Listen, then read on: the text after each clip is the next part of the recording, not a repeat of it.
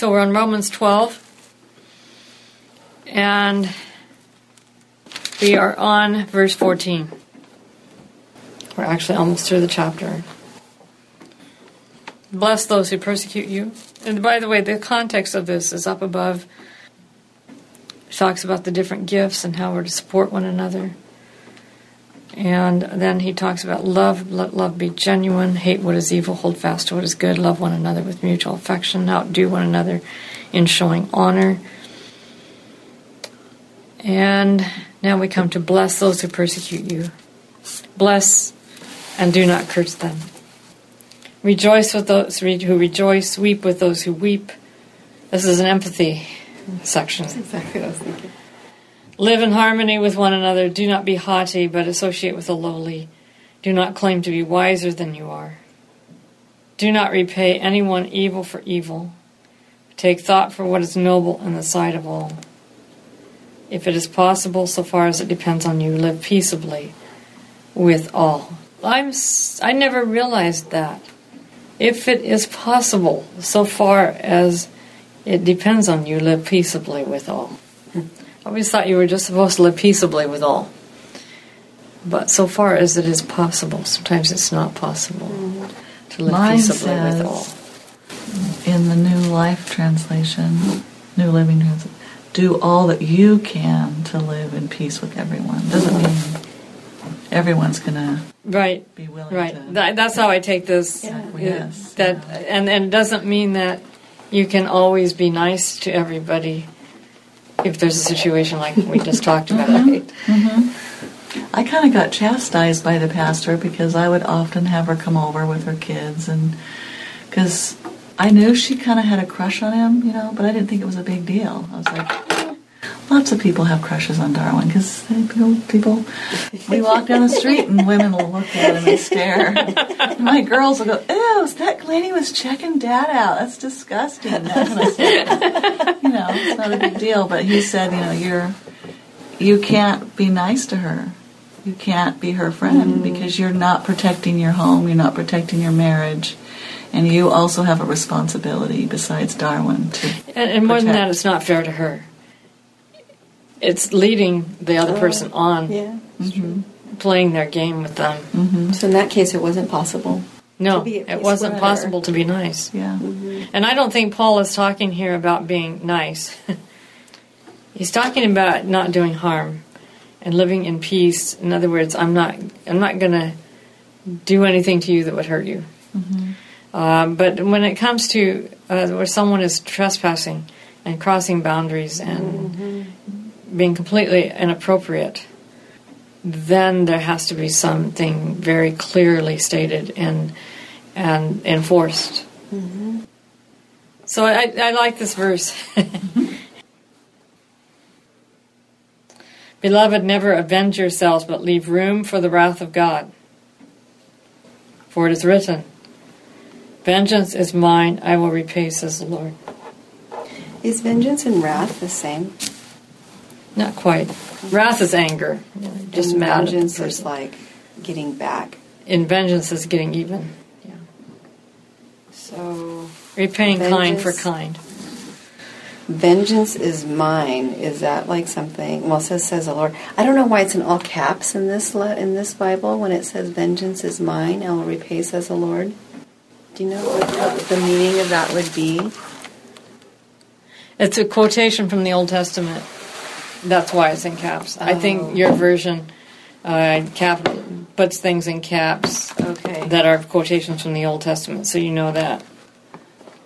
I think I like where it says, like, leave room for the wrath of God, like leave that space. Yeah, and then we need to understand what is God's wrath and what is He going to do. And what is the vengeance? It's not our vengeance. It's not our kind of wrath. It's God's kind of wrath. So it is. So Romans, if you take the same book, Romans 1, He gives them up. He lets them go. Right. It's quite different than our kind of wrath where we want God to nuke them. Right. But yet that's why I asked about the word vengeance. Yeah, and vengeance is God's kind of vengeance. What does that mean? I think His kind of vengeance is what follows No. No, if your enemies are hungry, feed them. If they are thirsty, give them something to drink. Heap coals of fire. Heap coals of fire on That's their exactly heads. what it says. Give them something to drink, for by doing this you will heap burning coals on your heads. Do not overcome evil, but overcome evil with good. I can never read that. Think of Uncle Arthur's bedtime story about the little boy who comes home from school just furious with his classmate. He's always doing mean things. He picks on me. He hits me. He pushes me down in the mud. He's just very furious. And his dad says, "I'll tell you." He says, "I just want to beat him up. I want to really give it back to him." And his dad says, "Well, I have a better idea. The Bible tells you how to deal with him, and it really works." And so he read him this verse. And he says, "You'll just burn him up." So, little boy goes back to school, and he meets Lionel on the way. I think the name of the kid was Lionel. He meets Lionel on the way, and Lionel sees he's carrying a lunch and says, "Oh, lucky you, I didn't get any breakfast and I don't have any lunch." And he said, "Well, I'll share my lunch with you." And so he brings out half a sandwich and something else, and he hands it to Lionel. Lionel says, "You don't mean it." He said, "Yeah, I do." And then the kid invites him to play with him at recess time, and so on. It goes like this all through the day, and they become friends at the end of the day. And he comes home, and his dad says, "So how did it go today with Lionel?" He says, "Well, I won, Dad. I burned him all up."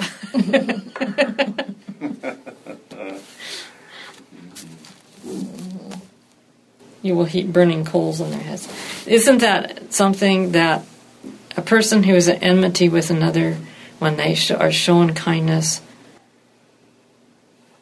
it actually tortures them, in a sense, with remorse, usually. And some people can take that and others can't. Because I would think it would be either response. Either they became friends, or they would run away and end the relationship, be more or mad, something. Like they can't handle it. You know, like that whole thing of go back And to late I think news that's kind of thing. I think that's rarer.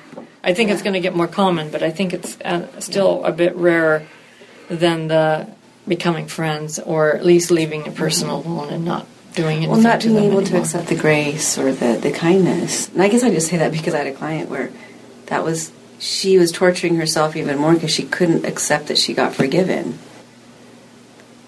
Mm-hmm. And so she was torturing herself. Mm-hmm. And it was very difficult for her to accept. And as I was It's too humbling. Yeah. It's a humbling thing to accept forgiveness when you really know you've messed up. It is. That's one of the hardest things is forgiving yourself, forgive people who forgive themselves. And we want to punish ourselves for something. Right. And so It feels good. We have a little bit of... kind of, we want to... There was something else I was thinking of, but I slipped my mind, so we'll move on. Do not be overcome by evil, but overcome evil with good. That's powerful. I think what's hard with that also with us is that it doesn't necessarily happen in a day. Right. No. It can be years or it can be a long time or, and so I think that's what makes it hard. Well, and when I look at people in my life, myself, my children, others, when somebody does wrong to you, you want to somehow win. Mm-hmm. And so doing evil or maybe praying for them or whatever it is, it's hard because it's like, well, then I lose. If I give in and if I'm nice to them, they win, I lose. And it's trying to change our attitude of, no, it's a win when we really a win. Lose, if you want to say that. I had a situation in elementary school. It developed in third grade when my teacher told the two classrooms, or third and fourth grade together, she told the whole classroom that every time I made 98% or 100%, she would tell the students. that I now had made 100% and 98%. The unfortunate thing was I made that kind of score almost every day. And it drove a wedge between me and the other girls. Not that we were really that close to begin with, but it really made them mad. And at one point she caught them cheating on a social studies test because, and when she asked them why they cheated, they said, because we want to get a better grade than Jean. And so I had that to deal with, and when they got into 5th and 6th grade, they knew they were going to have my mother as a teacher, and they figured they could get away with murder. So they got together before the school year began. They were a very close-knit group, and they decided they were going to give me hell. And that got back to the 3rd and 4th grade teacher who told my mom. They were good friends. They said this is what they said they're going to do. Well, the teachers all had devotions before school started, and so we were often left in the classroom alone, and that's when they liked to pick on me. And they would move my desk all around the room, making me look like an idiot and things like that. And I would just smile at them. I was not going to fight back. I was not going to tell them off. I just was going to be nice. They did that kind of thing for the whole school year. My mother nearly put me in public school. I mean, she even tried to. That's another story. So at the end of that year, there was a youth, what did they call it? MV meeting at Laurelwood Academy. And I saw this group, part of this group, sitting down near the front of the chapel. And I thought, I just thought, I'd like to sit with them. I wasn't holding anything against them, really. I kind of knew what had brought it on. And so I went down and I said to Carla, who was sitting near the end, there was an empty seat beside her. I said, may I sit here? She says, oh, no, Connie's going to come and she'll need to sit there. And I said, okay. No, I'm just teasing. This is the kind of thing they did all the time. I'm just teasing. I said, no, that's okay. Normally I would have sat down. But I thought probably Connie was coming. And that, she was closer to them than I. So therefore, and I was tired of taking that from them. And so I just said, no, that's okay. And I went and sat in the back. They stopped heckling me. Then they ignored me. They couldn't handle my giving them their way. Jen, it really is true that if you can't fight back against someone who is absorbing and not resisting, it kind of implodes it. You kind of maybe try to explain. You're going to implode. Dr. David Burns, we had him for a week here. For a whole week? Yeah, Why way did back. You do that? Oh, that must have been amazing. I want to be able to watch him do therapy for like 10 years. And one of the things he was teaching us is how to do this imploding. The disarming. Yeah. And someone attacks you and say, well, Gene, I don't like this. Well, if you knew me, I'm a lot worse than that.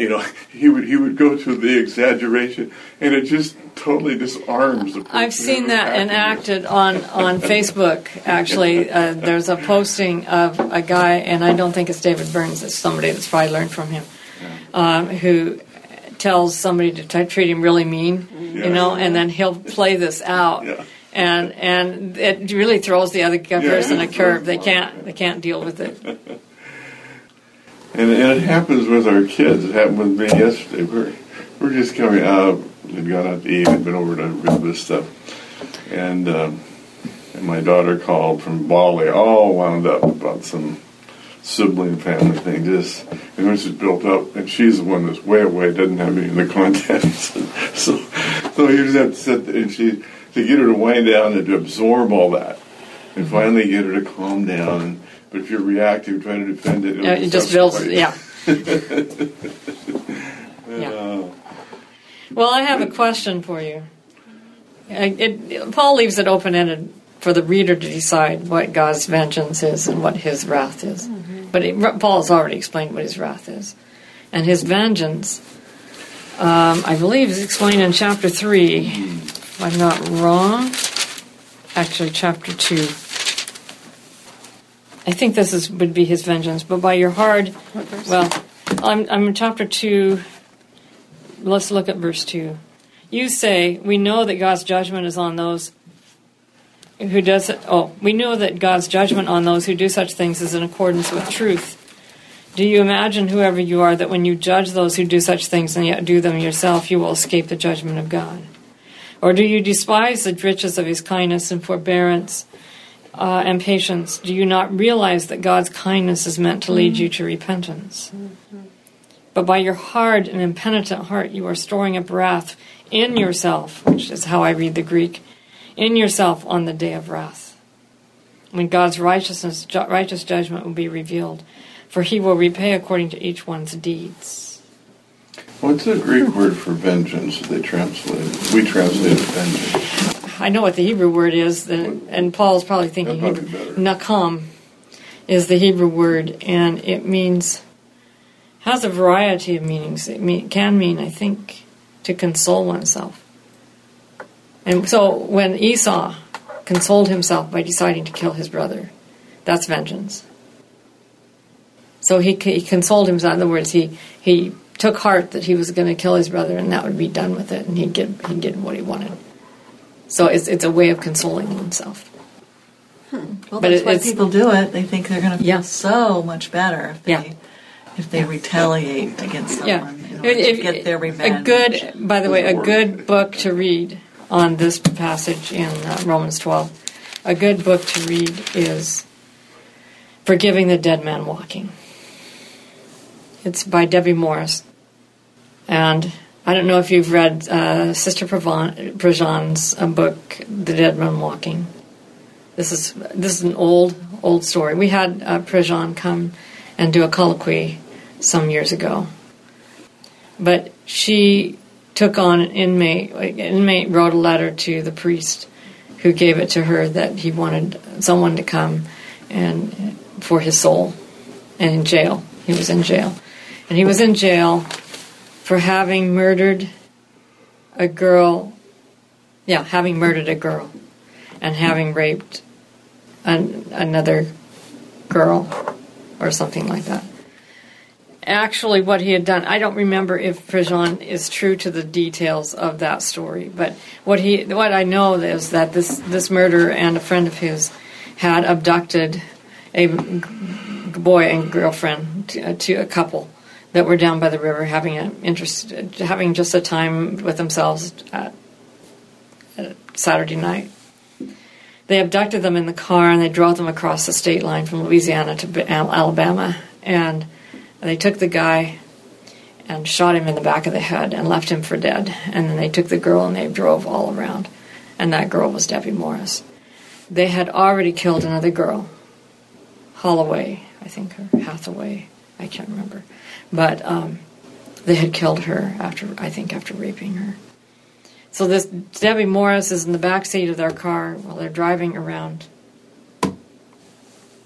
And she decides to try to find some humanness in them, and so she starts asking them questions about where they grew up and their home life and things like that, trying to get some humanness out of them to reach in and develop a kind of relationship with them. Meanwhile, they're taking turns raping her in the back seat, is in between driving around, or one would rape her and the other drive. And they finally stop at a shack, and everything changes. It's like it gets really dark, and there's just evil palpable in the air, and she thinks, I'm going to die. I'm just going to die. And then something changed, and they put her back in the car, drive back over the state line into Louisiana to the hometown where her uncle lives, and just feet from her house drops her off. Or feet from her uncle's house, they drop her off. She went through terrible things after that, just alcoholism and feeling suicidal and everything. And she was able to lead the police to where her boyfriend was, and he was still alive. but his brain was not the same. And so she had to break up with him, and she just went through hell afterwards. The Holloways, I think that actually was their name, the Holloways wanted justice. They ate, slept, and drank justice. They wanted the men who killed their daughter to be put to death, and they went to every hearing for every capital case in the courts, trying to plead that they be put to death. And it became an obsession. And they would call Debbie and say, "Would you come with us? We got to deal with this. We just got to deal with this." And are you saying they were doing this for people that weren't even related to their crime? it seems to me that's what they were doing. Okay. Yeah, they were lobbying. At least they would go to the courthouse and lobby on the front of the steps. So they would beg Debbie to go with them, and she would say, "No, I'm not interested," because she had meanwhile found God. She had gotten married to a very lovely man, had a very lovely family, was teaching special needs children, or special children at risk, that was it, children at risk. And she was just really appreciating the forgiveness of God. She had forgiven this man. She did convict him. She did help to convict him, but she had forgiven him. And she wasn't interested in even going to see him put to death, which he was. And she said, the thing she noticed about the Holloways is that they were never happy. They never found closure, even though the person who put their child to death was put to death.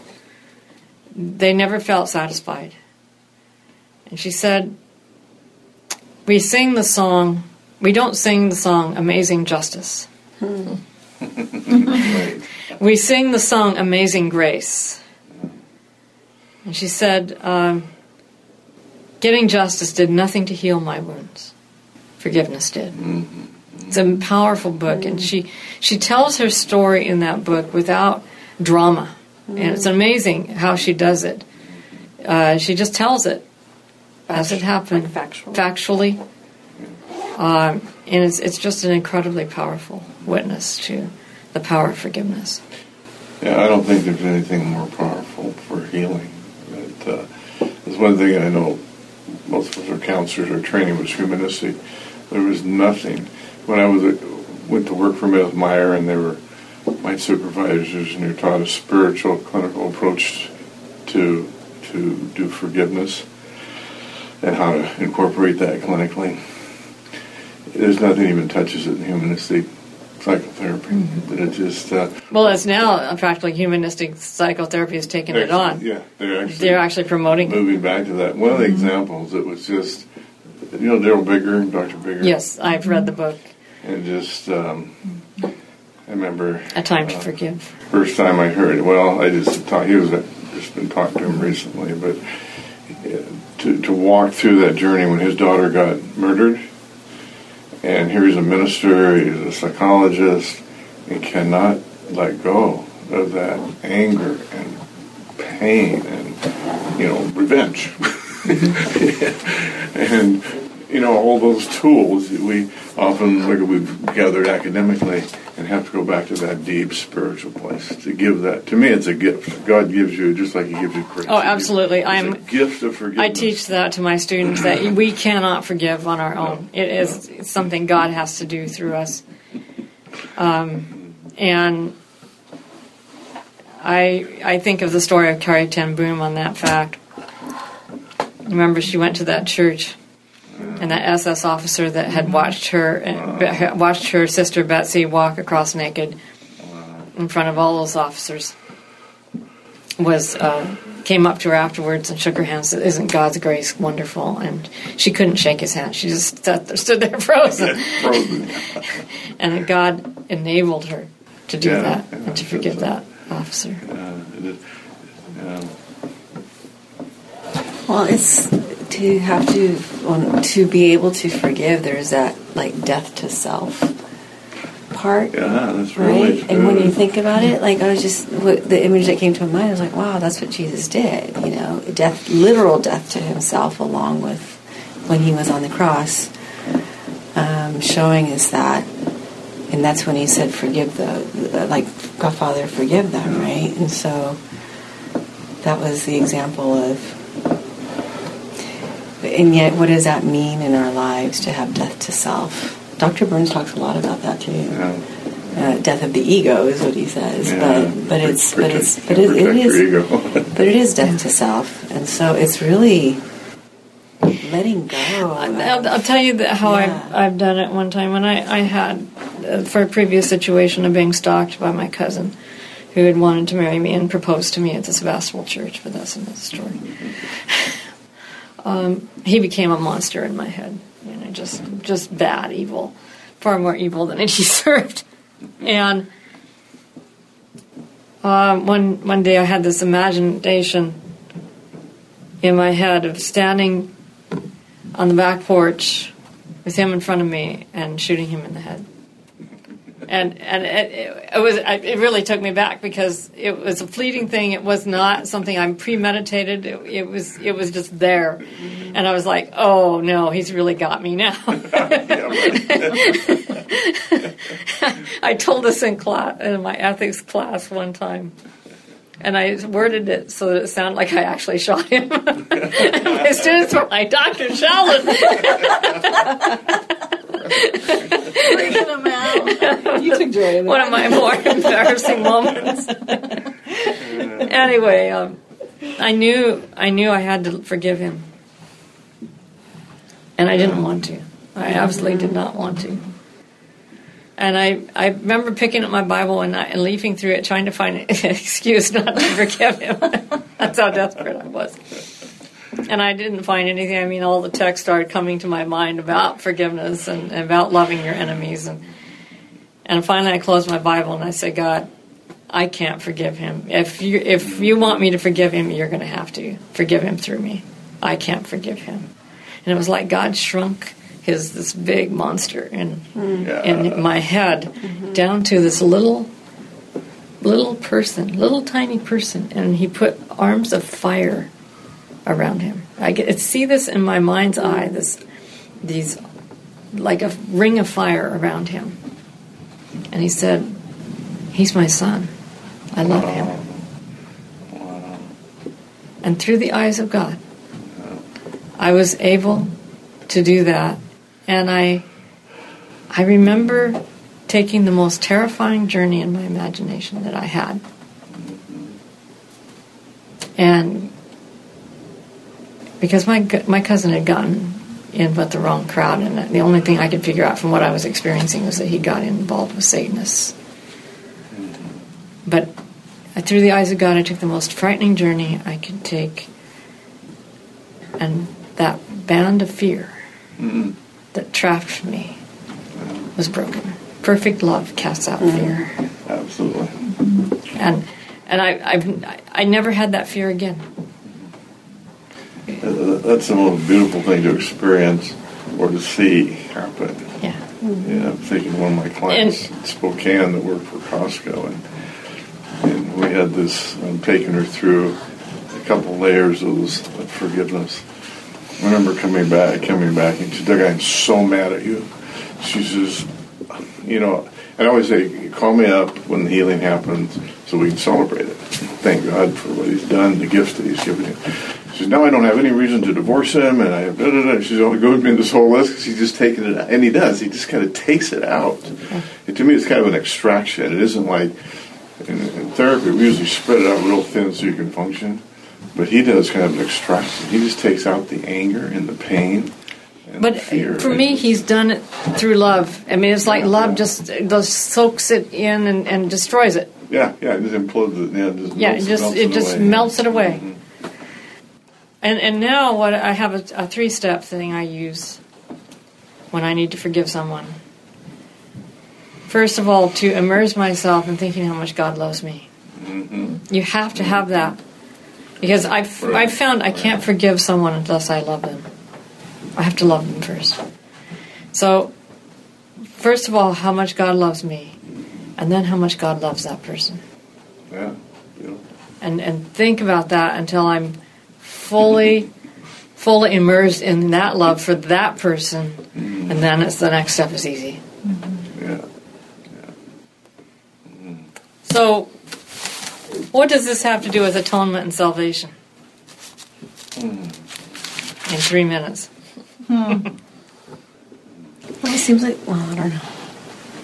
He's trying to get us maybe into a place of where to experience atonement Okay? at one minute, because this is God's trying This is God's to, forgiveness, really working in through us. So he's enabling us to experience atonement on the person-to-person level. Can you think of a story in the Old Testament that illustrates that? What about Jacob and Esau? If you take a Hebrew reading of the story of the night of wrestling, the word face is highlighted. He sends all the presents, all the gifts ahead of him, and refers to Esau as his overlord, so that and the presents are his tribute, so that he's rescinding his birthright and his blessing. He's giving it back to Esau. That's what a lot of people don't know is going on in that story. But the language is treaty language. It is saying, you are now my overlord, I am your servant, and here's my tribute to you for all the years I was gone. And he hopes by that to appease Esau. To appease Esau. And the wording is to lift up, to cover the face, or to wipe off the face. That's appeasement.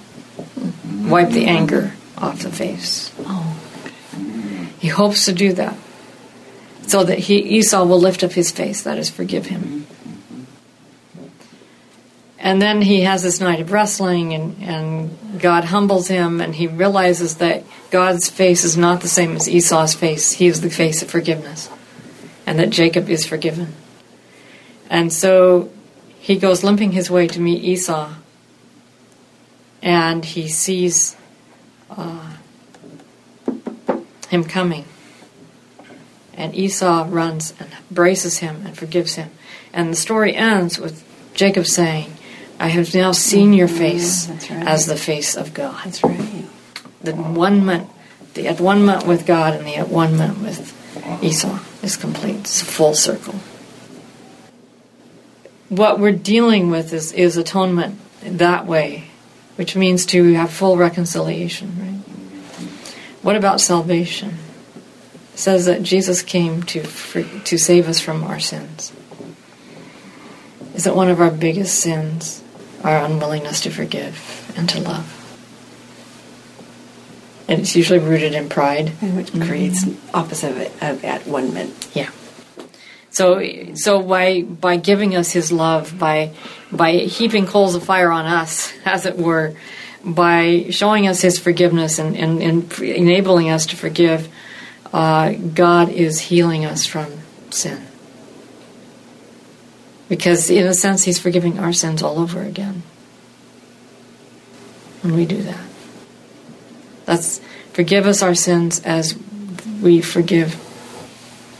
Forgive us our sins as we forgive our debtors. Mm-hmm. It's that goodness of God that brings us to that humility. Right. Like you were saying, that before you forgive, you got to connect with that. Wow, it's good. Wow. So Ellen White says it's not that she doesn't say that it's that we have to forgive in order to be forgiven. She's saying that we have to accept the forgiveness of God for us before we can be forgiven. Before we can forgive others. Yeah, thank you. Because it's actually impossible. Yeah, it is impossible. Yeah. So she turns that around and thoughts in the Mount of Blessing. We must forgive. We must accept God's forgiveness for us before we can forgive our brothers. And I think that's what I've done in thinking about how God loves me, because I'm not worthy of God's love from the human perspective. I'm needy of it. That's all I have is my claim to need. That's really true, Gene. As a young Bible teacher, it was rough for me starting out. We had these junior and senior high school kids. I finally realized the total, before me, to love these rebellious kids who give you trouble every day.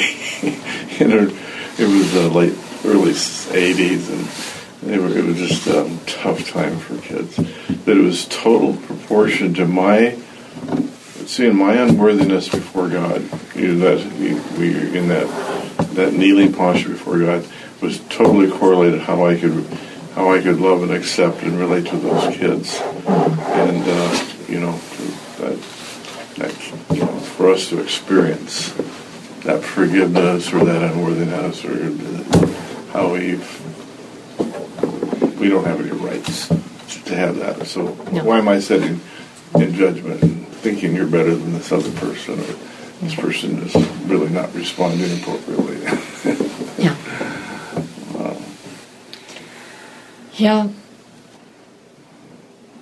And I feel that there's layers of that to unpack, but I haven't been able to do that yet. My finite mind is still working. It's always a struggle, I think. Yeah. So with that, we have conquered chapter 12. We're now going to move into more about love, but also about authority, and some problem passages in chapter 13.